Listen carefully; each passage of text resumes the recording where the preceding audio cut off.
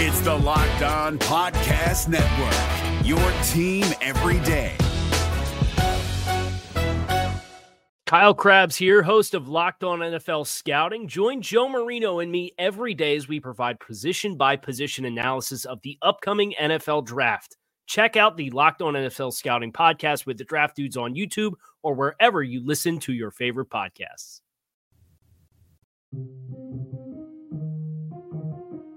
I'm going to say no one's better than me. Yeah, let's go. Blow up.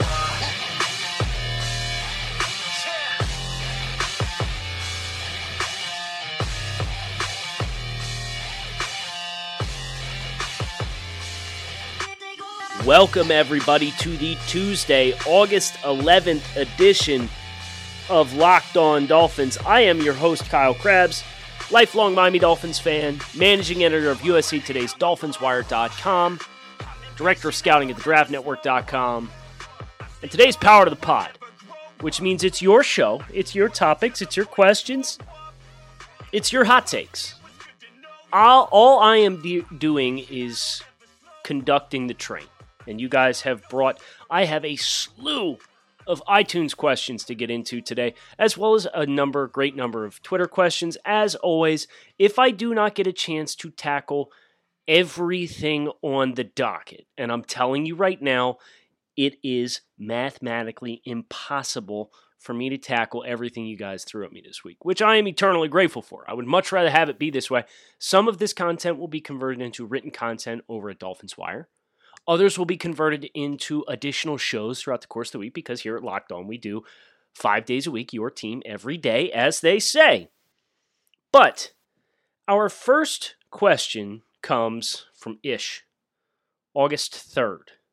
So this one was not visible when I did last week's Power to the Pod, which for some reason iTunes doesn't post them immediately as they come in. They take a while. But that's okay. Ish, 5-star review, Power to the Pod. Thank you as always for leaving a review. Question is, even though Tua was cleared, should we be concerned given Miami's medical staff in the past? For example, they cleared Tannehill to play when shortly after he tore up his knee. I think here's each and every single individual player instance is difficult to lump in together, right? I'll say this about the Tannehill situation. Dolphins were in a playoff run. Ryan Tannehill knew, never having made the playoffs before, if I have knee surgery, my season will unquestionably be over. I will not play in the playoffs. If you remember that lead up to the wild card game against the Pittsburgh Steelers, there was some Tannehill dressed for the game and he wore a brace. And a player is always going to choose to play. Now, whether or not that was the right decision to opt for stem cells and rehab after the season was over, that's a different story. But I do think it's important to recognize that, you have to, and the Dolphins have done this at every juncture. They have made decisions based on what is best for the entirety of the team and in the big picture view. So the Dolphins very easily could have left Josh Rosen out there last year. But A, Brian Flores wanted to win. B, you can't get a good evaluation of the rest of the roster if Josh is operating as slowly as he is with his decision-making process. And Josh is a danger to himself with the amount of sauce that he was taking. Ryan Fitzpatrick was the better option for Josh at that point as well. So I think Brian Flores, and this is why I talk about, despite a slew of coaching changes that the Dolphins endured and different coordinators, the CEO of the operation is still the head coach. And I think that's why it's so important. So I trust Brian with all of the information that they're going to have courtesy of the medical professionals. And never mind, it's not just Miami's doctors, right?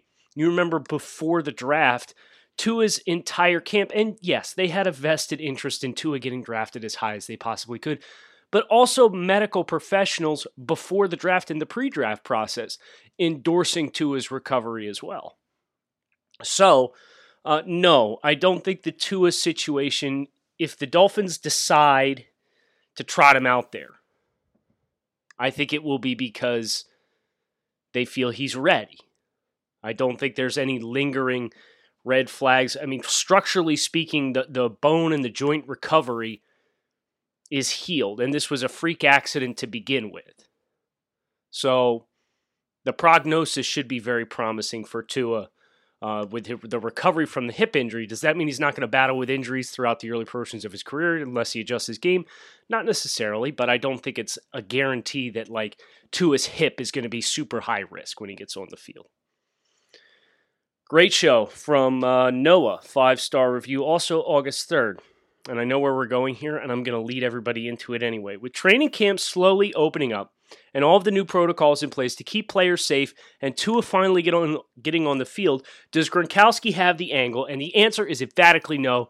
Rob Gronkowski still does not have the angle on Kenyon Drake. Glad we can bring that back to the forefront every once in a while. Dolphins fans are blessed. From Cam. Thank you.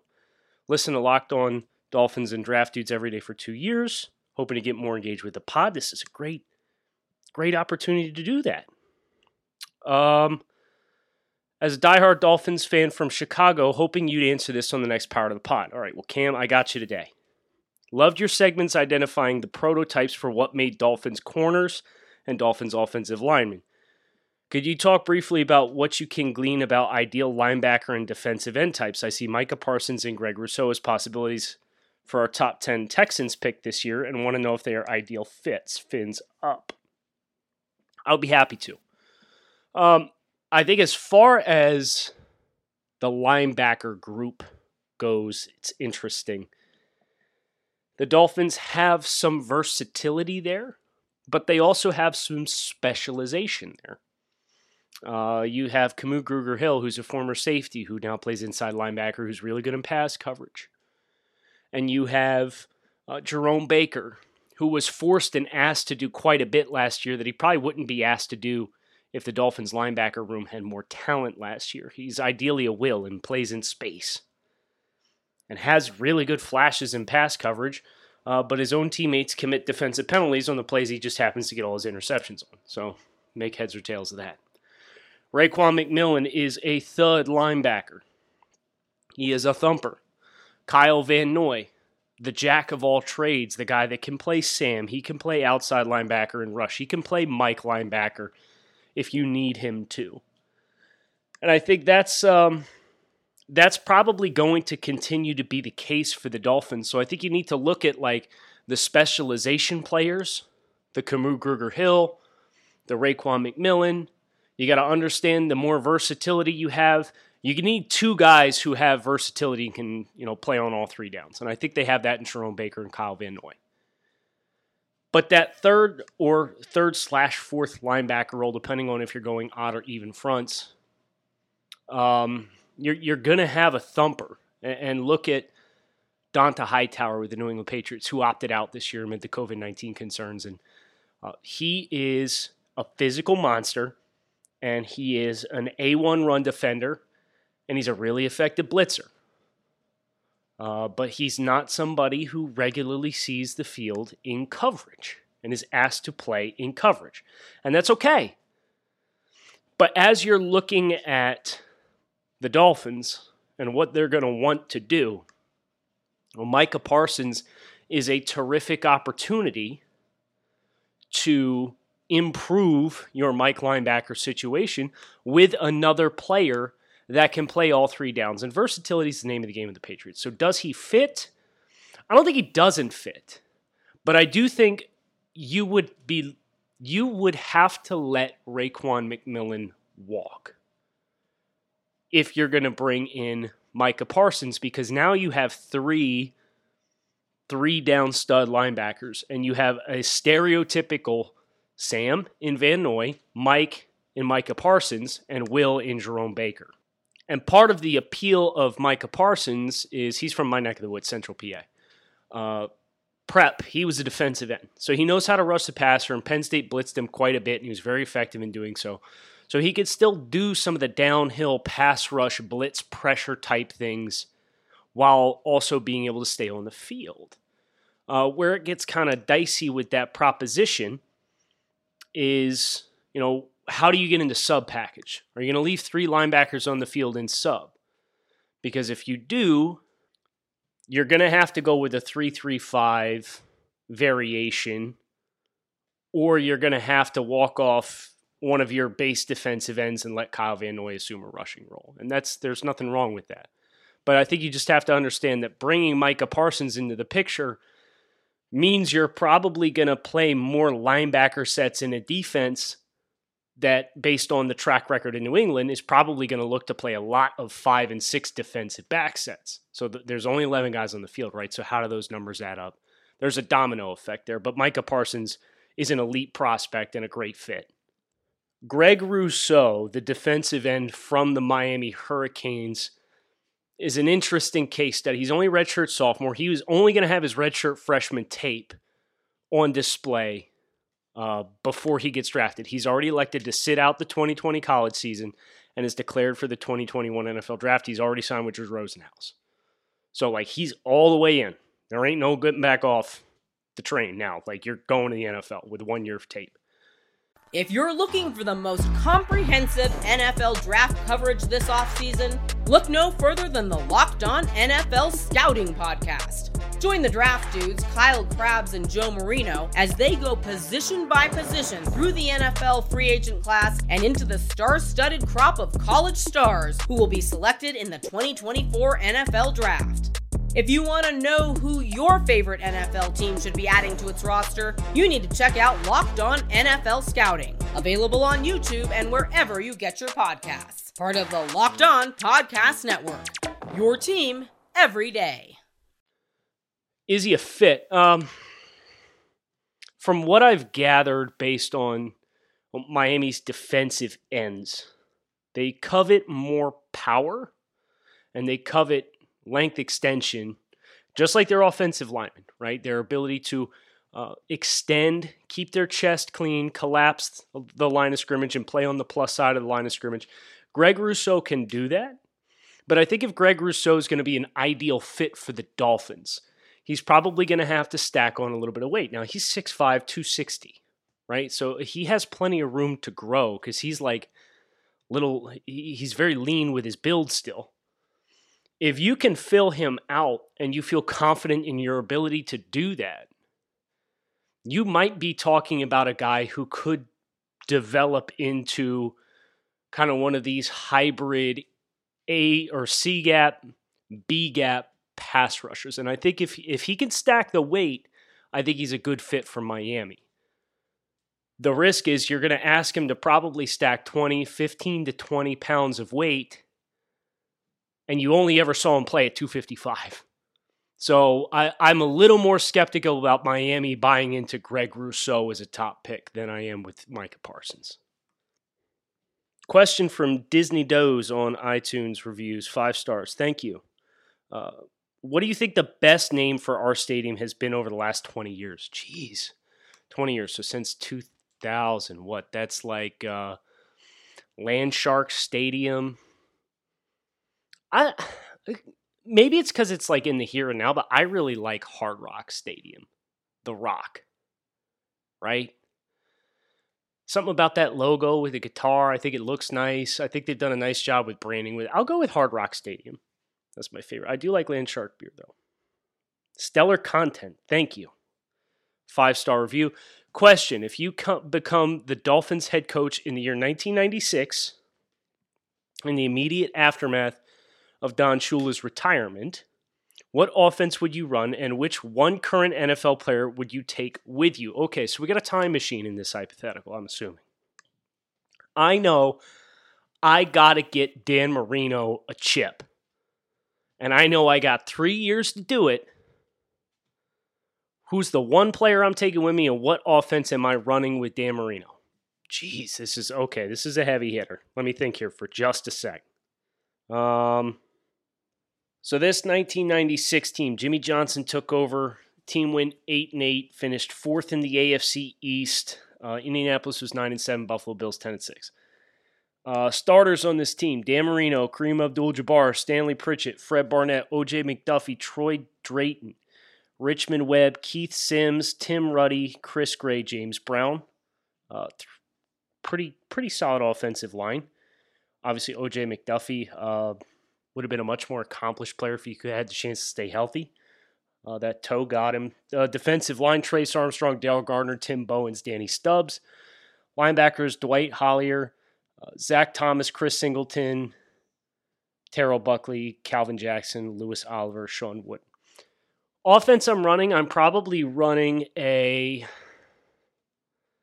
know it's tempting with Dan to go with like Air Coryell and push the ball down the field. I'd probably go with a West Coast offense. Just because I think the less hits I could expose Dan to, the better. And I'll tell you what I'm not going to do. I'm not going to do what Jimmy Johnson did and give Kareem Abdul-Jabbar the ball 307 times for him to rush for 1,100 yards and average 3.6 yards per carry. That really doesn't move the needle for me. So I would look for the quick passing game to become the extension of the running game. That quite clearly this offense wasn't really working with the Jimmy Johnson style of play. You know, you don't have Emmitt Smith back there anymore. You don't have the wall that Dallas had on the offensive line anymore. Who am I taking with me? This might be a weird answer, but I think the player I'd most be excited to take with me would be like George Kittle. As you think about the Dolphins, have never really had a really strong tight end presence, right? And maybe it was a little bit more before their time to have, a standout stud receiving option. But George is so good in both the passing and running phases of the game. So put him in over Troy Drayton, and I think you get a much better second option along with O.J. McDuffie in the passing game that I get a little bit more excited about in the hunt for a chip. Of course, the Dolphins, the following year in 97, they managed to work their way up to a 9-7 record, and then in 98, they were 10-6. So it's like they started drafting well and started landing some of these defensive players, and they already had a good defensive line. So, knowing I got a 3-year window to work with, give me George Kittle, and I want to run quick passing game with Dan as an older version of himself. It's a good question, though. I enjoyed that one. Next one comes from Armando, who wants to know what would be the worst-case scenario and where do the Dolphins go from there if Tua suffers a major injury in year one. And first of all, let me say this about Tua and his durability. I know I've kind of touched on it before, and we talked about the hip a little bit today. The hip was they called it a freak injury, more of a car accident type injury than anything else. His previous 2 injuries, as far as the ankle injuries that he suffered, these were elective surgeries designed to quicken the recovery from high ankle sprains and also designed to prevent future injuries and reoccurrences of the same issue from happening again. So if we pretend the man's got bionic ankles, those were the threats to his playing time. And the first time he had one, he didn't miss a game. Was he completely himself? No, not necessarily. The second time he had one, he sat out a gimme game and was back for LSU and threw for 400 yards. So, but Armando, to answer your question, the worst case scenario for the Dolphins is if Tua suffers a major injury, knowing Ryan Fitzpatrick is leaving and knowing that Josh Rosen is going to be in a contract year. I think the worst thing in contract year in 2021, I think the worst thing the Dolphins could do is simply elect not to address quarterback next offseason. If Tua has a massive injury, major season-ending injury after a very small sample size, I'm probably going to advocate for a day 2 quarterback. Because Josh Rosen, and there's people out there that say and advocate for you should draft a quarterback every year until you know you have one. The Dolphins right now think they have one, and if Tua gets hurt before he can prove that he's the answer this season, and now the durability thing really gets blown out of proportion, yes, I think you should probably draft another possible quarterback. Because at the end of the day, what's the worst thing that happens? You get him preseason snaps, and you can trade him. That's what happened with Matt Schaub in Atlanta. And he goes to Houston. There's plenty of examples. A.J. Feely to the Dolphins. There's a market here for backup quarterbacks who get a chance to start. Nick Foles. Good quarterback room is a good problem to have. And the Dolphins right now have a good problem with a good quarterback room. But they don't have a lot of longevity guaranteed in that. Let's be honest, the Dolphins are going to be placing the franchise tag on Josh Rosen to keep him here. So Rosen's either going to want to stay here and take a backup quarterback contract, or he's going to want to try get a chance to go somewhere and start. If you're looking for the most comprehensive NFL draft coverage this offseason, look no further than the Locked On NFL Scouting Podcast. Join the draft dudes, Kyle Krabs and Joe Marino, as they go position by position through the NFL free agent class and into the star-studded crop of college stars who will be selected in the 2024 NFL Draft. If you want to know who your favorite NFL team should be adding to its roster, you need to check out Locked On NFL Scouting, available on YouTube and wherever you get your podcasts. Part of the Locked On Podcast Network, your team every day. Davo, huge fan of Locked On Dolphins and Draft Dudes. Thank you. As someone who is just starting to test the water in the scouting pool, what are some traits you would look for in newbie scouts to see if they have talent? With all the availability of draft info nowadays, I feel it is difficult going forward to separate oneself from those who simply regurgitate information they read as opposed to those who have clear, thoughtful, and analytical process. Davo, that's a great question. And I do consider myself fortunate to have gotten in, quote unquote, ahead of the curve a little bit. I don't envy the young folks out there that are trying to make their way these days, especially if you're trying to get in the media side. Because, Davo, as you said, there's so many people that are out there and there's so much information available. Best advice I can give anybody who wants to try and carve out a niche for themselves in college scouting, I would recommend that you find a place, whether it's, I used a Blogspot account back in 2012 and 13. And I started posting every bit of my process and used that as a portfolio to present my full body of work. And there was everything from game notes and player notes and how I did parts of my scouting process and film breakdowns as far as just watching YouTube and like little bit diagrams and stuff like that. And you post all that and you invest your time into it that way. And you give yourself a chance to build a platform that's going to get noticed and people are going to notice, especially if you're willing to share it and you're willing to engage with other people and have those exchanges and reference back to it. I think that's a big bit that if you're just going to hop on social and just start firing off tweets and don't have anything of substance, you're probably going to struggle to separate yourself because there's so many people that have those opinions in this space these days. Last question from the iTunes front, and it comes from Elite Club Promotions. Love the show. Listen to it every day. Thank you. With all the opt-outs, what free agent wide receiver would you target? Would you test your luck with AB? I think if any coach can handle him, it's Flo. This came on Wednesday of last week. And obviously the Dolphins signing Ricardo Lewis and Chester Rogers. I can tell you this, of all the receivers that are out there, the guys I would not have signed are probably Chester Rogers and Ricardo Lewis, who hasn't played a football game since 2017. I get signing Ricardo because he knows the system. He's been in the offensive meetings throughout the course of the summer, the Zoom calls. I get it. The ramp up and onboarding process with him is less. I have no expectation that Ricardo Lewis is going to play actual downs for the Dolphins this year. And if he does, good for him. Maybe he can use that as a springboard to staying healthy and getting himself back on track with his professional career. Chester Rogers, very experienced in the slot. He's not very sufficient after the catch. He has some drop problems. I think I saw he was charted at like 14% drop rate. He's not very physical.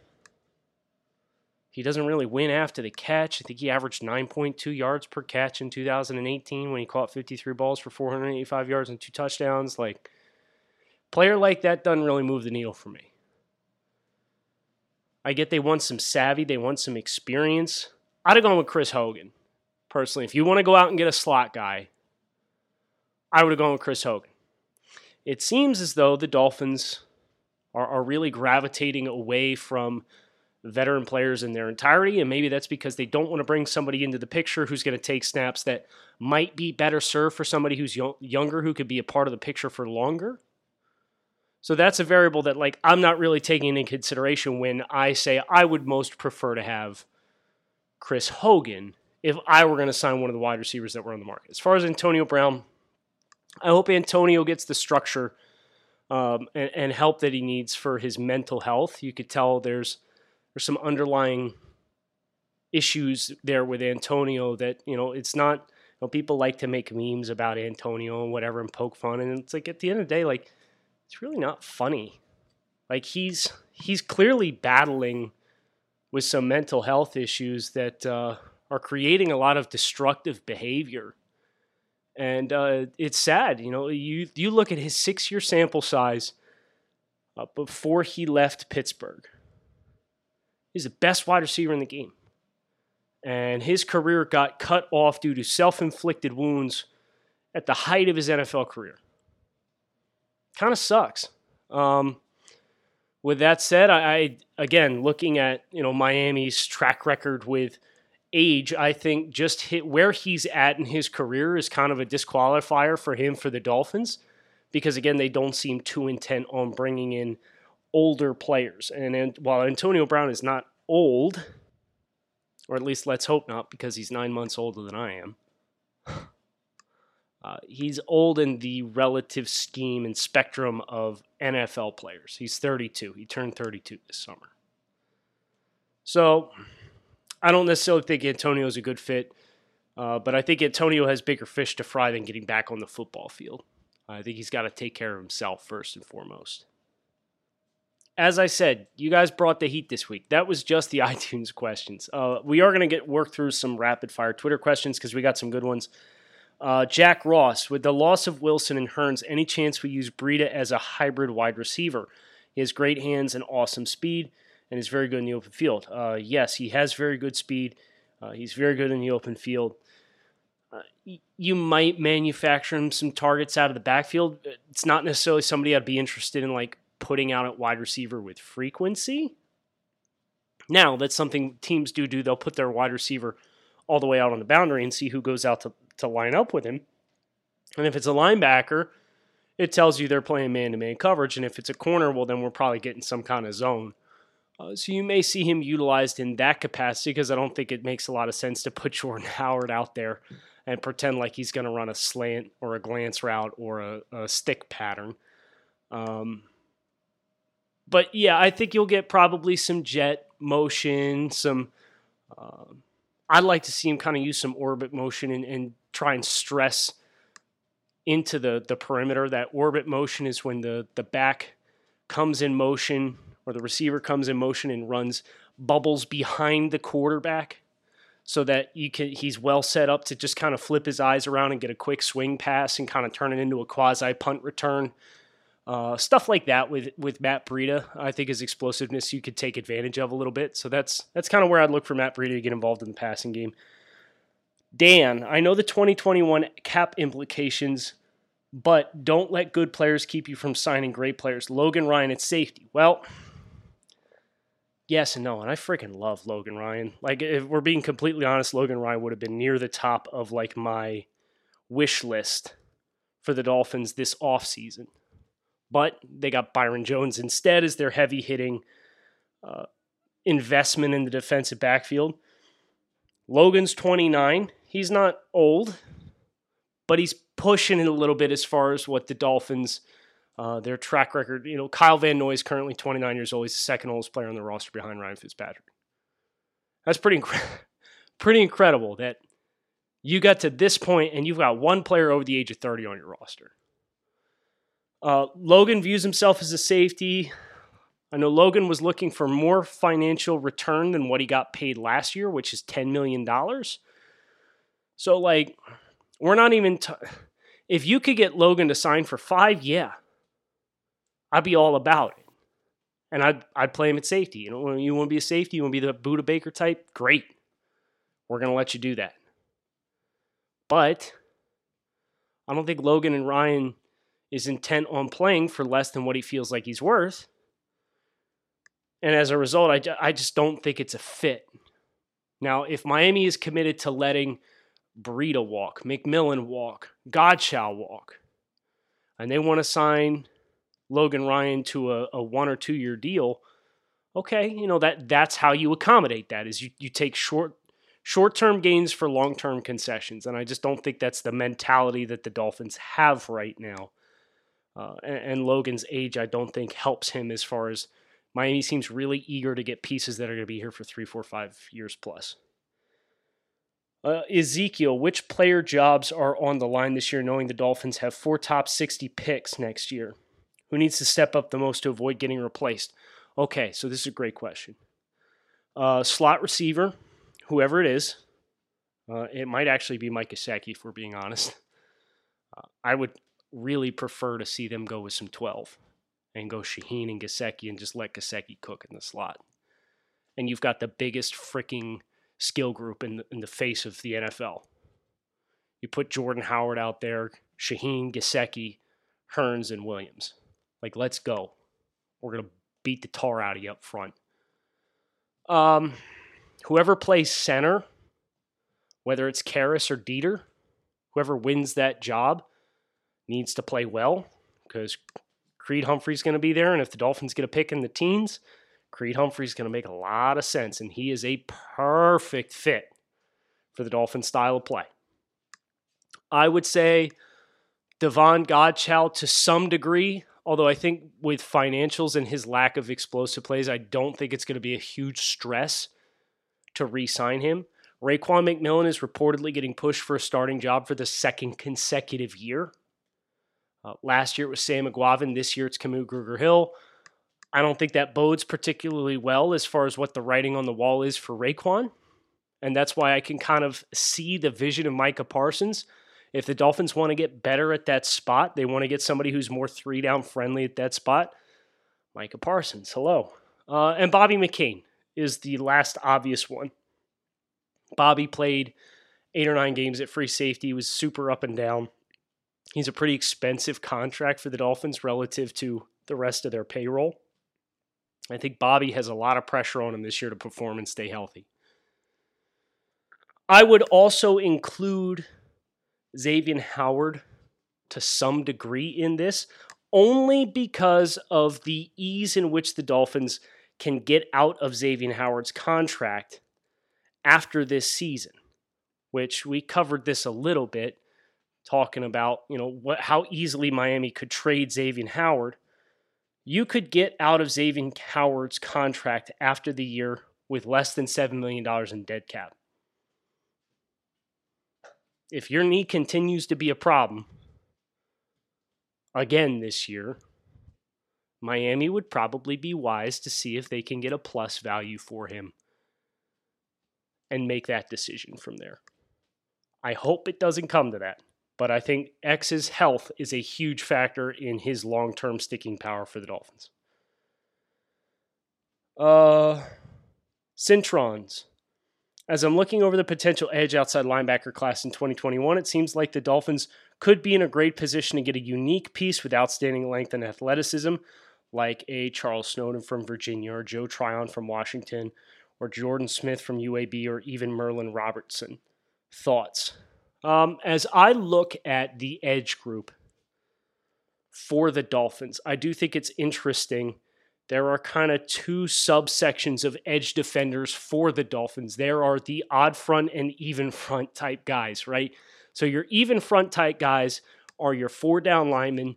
That's Shaq Lawson, Emmanuel Agba, I think you could put Vince Beagle in that group, but I don't love what you get there with Vince Beagle as a hand-in-the-dirt type of guy.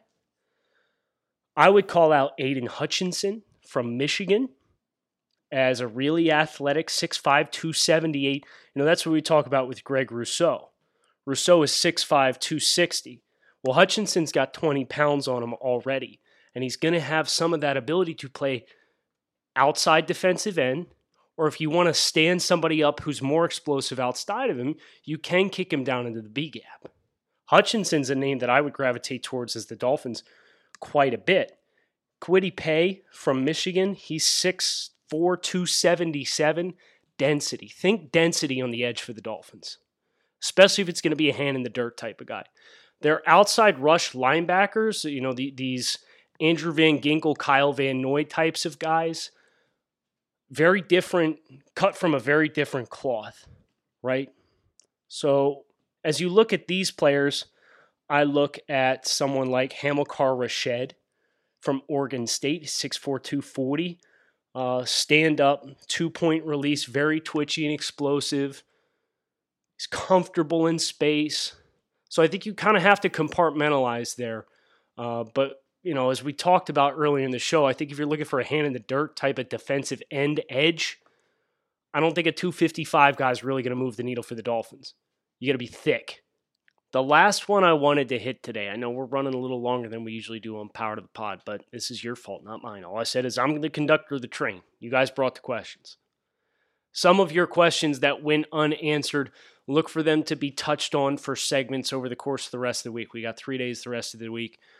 Dolphins put their helmets on for the first time at practice on Thursday, so I'm sure we'll lose our collective minds over seeing Tua in a Dolphins helmet.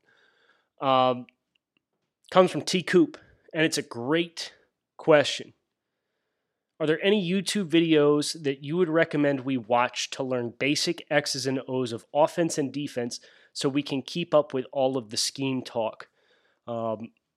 Yes, there are. I would highly recommend, what's the new one? It's JT O'Sullivan's YouTube channel, talking about offensive play and quarterback dynamics and protections and how to read coverages and how defense is trying to overload and attack certain kinds of offenses and route combinations.